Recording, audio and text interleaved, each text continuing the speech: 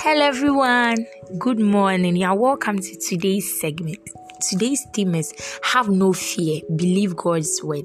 And the Bible reference is from Mark chapter 16 verse 17 to 18. And these signs shall follow them that believe.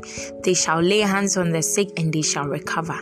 In the past year, perhaps more than ever in the history of this generation, we've seen intense distress of nations, with many living in immense fear. Even among Christians, we've seen church leaders go as far as putting up a sign to indicate they are shutting down their churches because of fear. But such actions are inconsistent with the ministry of Jesus Christ in whom we've believed.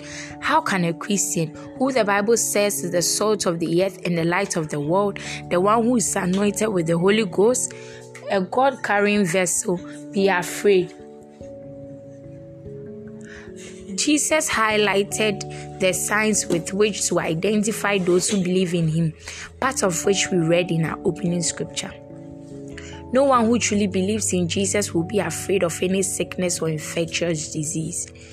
He said in Luke chapter 10 verse 19, "Behold, I give unto you power to tread on serpents and scorpions and over all the power of the enemy, and nothing shall by any means hurt you."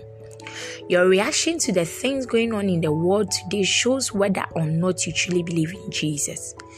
It's the pressures of life that reveal your convictions. If as a Christian you are afraid of sickness or disease, then in which God did you believe? Certainly not the same God that Abraham, Isaac, Jacob, the prophets and the apostles knew and talked about. For many years, I've laid hands on people with the most contagious diseases in the world.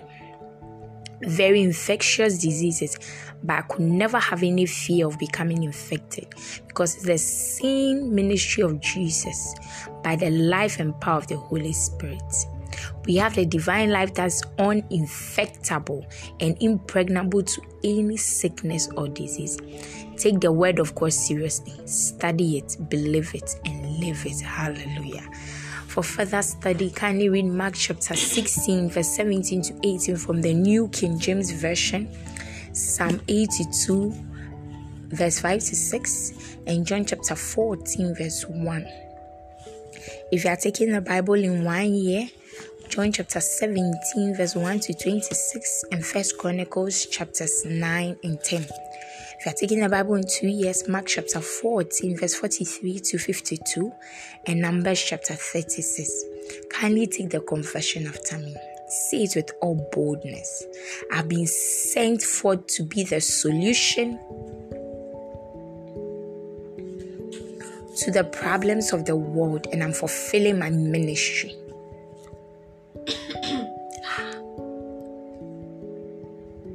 I'm a partaker of the divine nature.